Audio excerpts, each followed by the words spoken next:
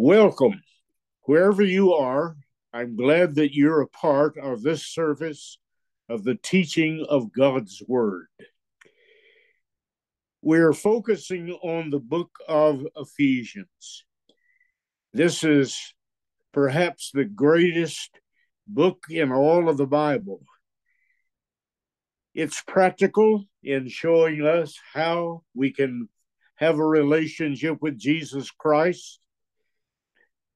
In chapter 2, verse 6, we read, "And God raised us up with Christ and seated us with him in the heavenly realms in Christ Jesus, in order that in the coming ages he might show the incomparable riches of his grace expressed in his kindness to us in Christ Jesus." And this next statement is the very heart of the gospel of Jesus. "For it is by grace you have been saved through faith, and this is not from yourselves. It is the gift of God, not of works, so that no one can boast. For we are God's workmanship." And so you see, because we're in Christ, Christ has a purpose that we are to be his servants and witnesses in all the world.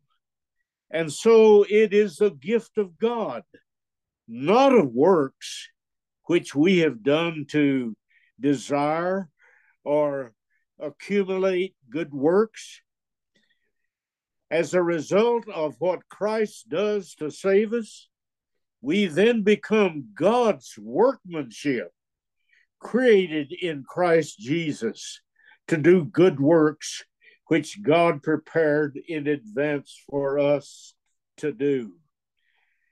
And so we find in this study of Ephesians how to live out day by day the Christian life and a life of ministry and service. In chapter 4, as we move on, Paul points to what has already been written in the first 3 chapters. And I read those verses, which is the heart of those chapters. Because we are in Christ, we are a body. We're a family. We are united. That is the essence of a life that is worthy of the Lord Jesus Christ's grace. Note that Paul does not tell us to make unity, but to maintain unity that has come about because we have been saved and are a part of the body of Christ. This unity, as I've said before, is not uniformity, but an organic union brought about through a relationship with Jesus Christ. There are Christian graces which must be found in our lives if we are to experience this unity of the Spirit and cooperation and love in Christ. The first Paul mentioned is lowliness or humility. Someone has said, humility is that grace that when you know you have it, you've lost it. Next, Paul writes of bearing one another in love. He's moving now on to his message appealing for unity and teamwork. The word is a participle, which means that constantly we must endeavor to maintain this unity. And you know, whenever we begin to think that everything is all right, that there is sweet unity and peace in the church, Satan always moves to disturb and destroy that unity. And so, if we're in Christ, we must agree on the theology taught in the Bible. We must learn in love and submission and cooperation to work in the right methodology. And we are to display that wonderful, permeating presence of Christ's love in our lives. In verses 4 through 11, as we looked at this last week, Paul shows us the provision for unity, how that we can be one body, one Spirit, one Lord, one faith, one baptism, one God and Father of all. This has come about because the risen Savior has given to us gifts, various capacities of personality and service, wherein together we become a body that is effective. Sinners who were once held captive by sin and Satan now have become captive by Christ. Even death is a defeated foe. And so we are recipients of these diverse gifts. And he mentions some of them, not all of them. There are apostles, there are prophets, there are evangelists, there are pastors and teachers. The word pastor, by the way, means shepherd. It is a pastor's responsibility to feed, lead, and protect the flock that he's been assigned to by God's Spirit. Now, as we come to verses 12 through 16 in chapter 4, let's look at those words. Paul says that we have been given these spiritual capacities and gifts to prepare God's people for works of service. And so, my friend, there is a purpose in Christ saving you and placing in you spiritual capacities and gifts, so that the body of Christ may be built up until we all reach unity in faith and in the knowledge of the Son of God, and become, listen, and become mature, attaining to the whole measure of the fullness of Christ. And Paul writes those words so that we will no longer be infants tossed back and forth by the waves and blown here and there by every wind of teaching and by the cunning craftiness of men in their deceitful scheming. Instead, we are challenged. Speak the truth in love, and we will in all things grow up into him who is the head, that is the Lord Jesus Christ. From him, the whole body, joined and held together by every supporting ligament, grows and builds itself up in love as each part does its work. And so the purpose of God-saved, gifted people is to develop and mature other believers and to fit them for service, to help them to grow and display love and unity, and to protect them through a spirit of cooperation and teamwork to increase the body of Christ.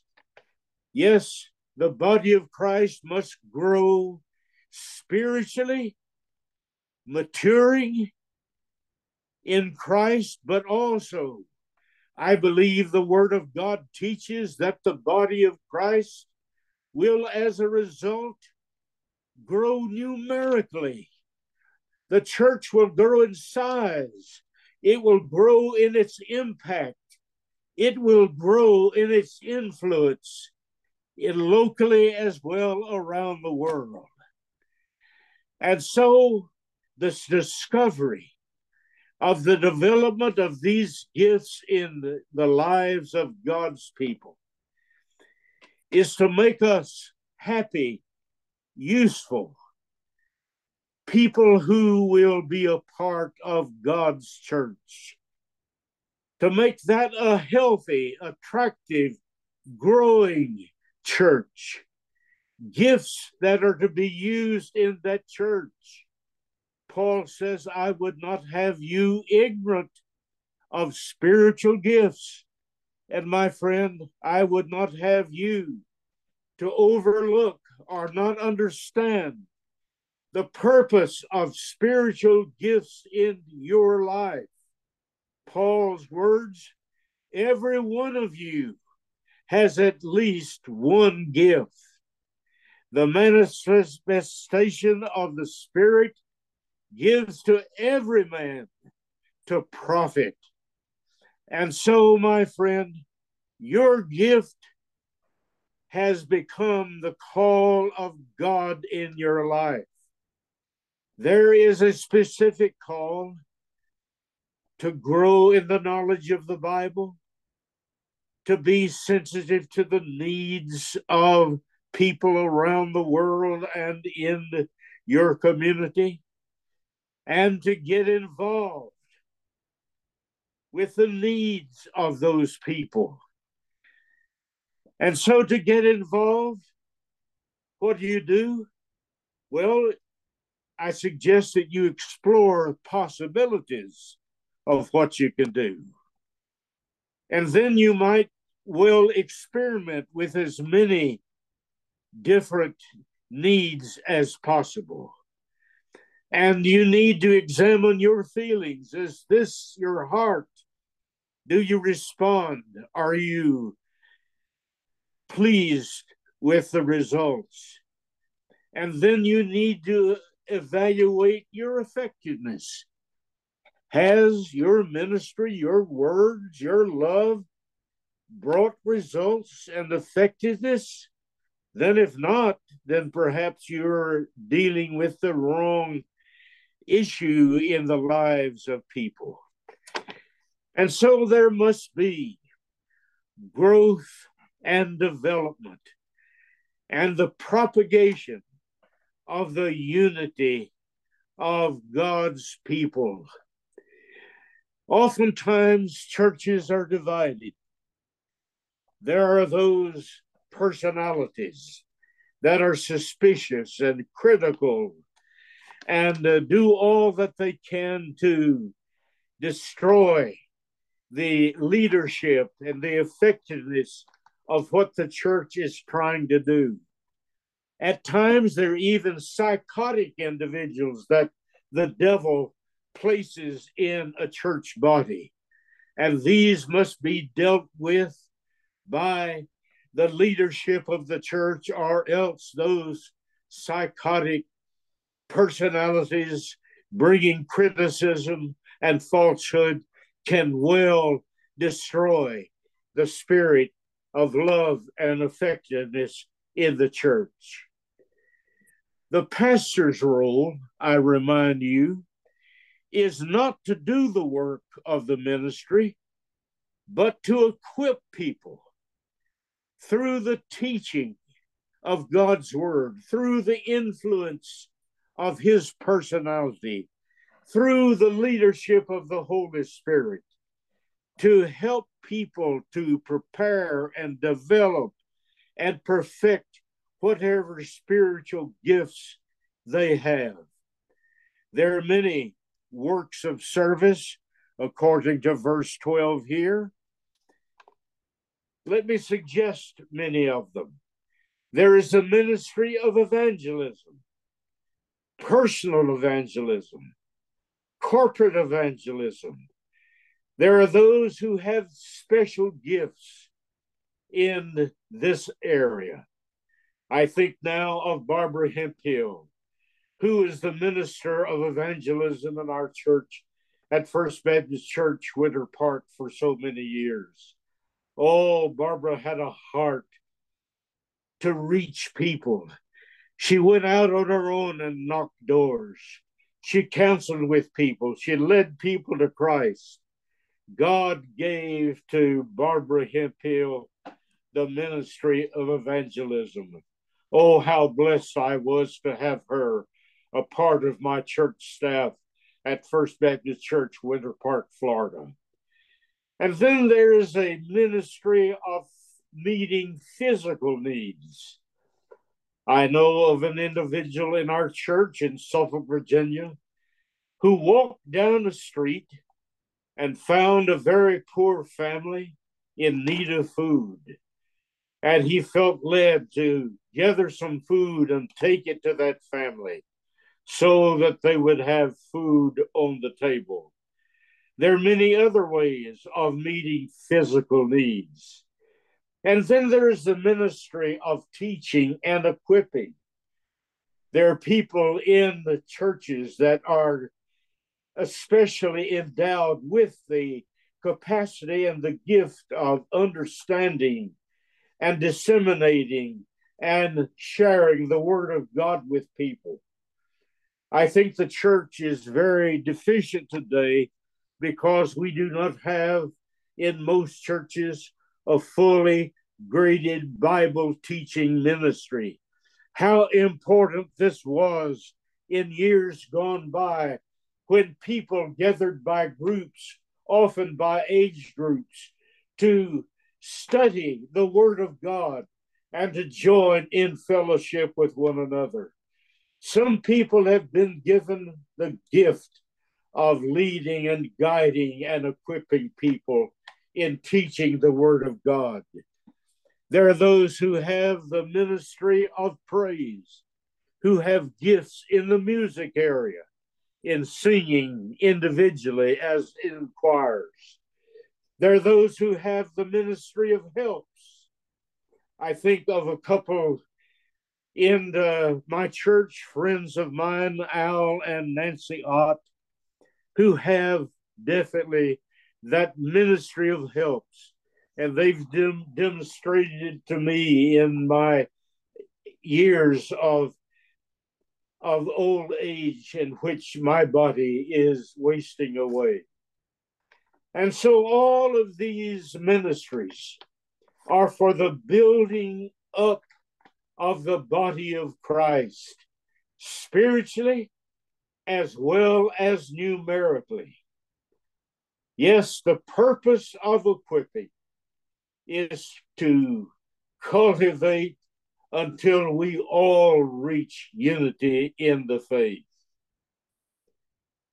The evidence of authentic equipping of God's people is that there is Christ likeness, there is stability and consistency, no longer infants tossed back and forth. We learn to speak the truth in love, and we grow up in Christ. We cooperate, we have love, we have unity, we make an impact on the community in which we live, and we're involved in a worldwide ministry of bringing people to Jesus Christ. And so, my friend, study, if you will, on your own this wonderful epistle by Paul of Ephesians, telling us how we become saved in Christ and what the result is, that we are to be a part of God's family, equipped to serve and to minister. Father God, I pray that you will take your word today and bring it into the hearts and minds of people so that there will be decisions that will allow you to transform, to save, to unite, to implement people in areas of service. Thank you, God, for your gift of love and grace. Take, we pray, your word today, and may it be received in the hearts of people. In Christ's name. Thank you, my friend, for being a part of this service and the study of God's word. And if I can be of help in a way, be sure to write or contact us. God bless. Have a great week.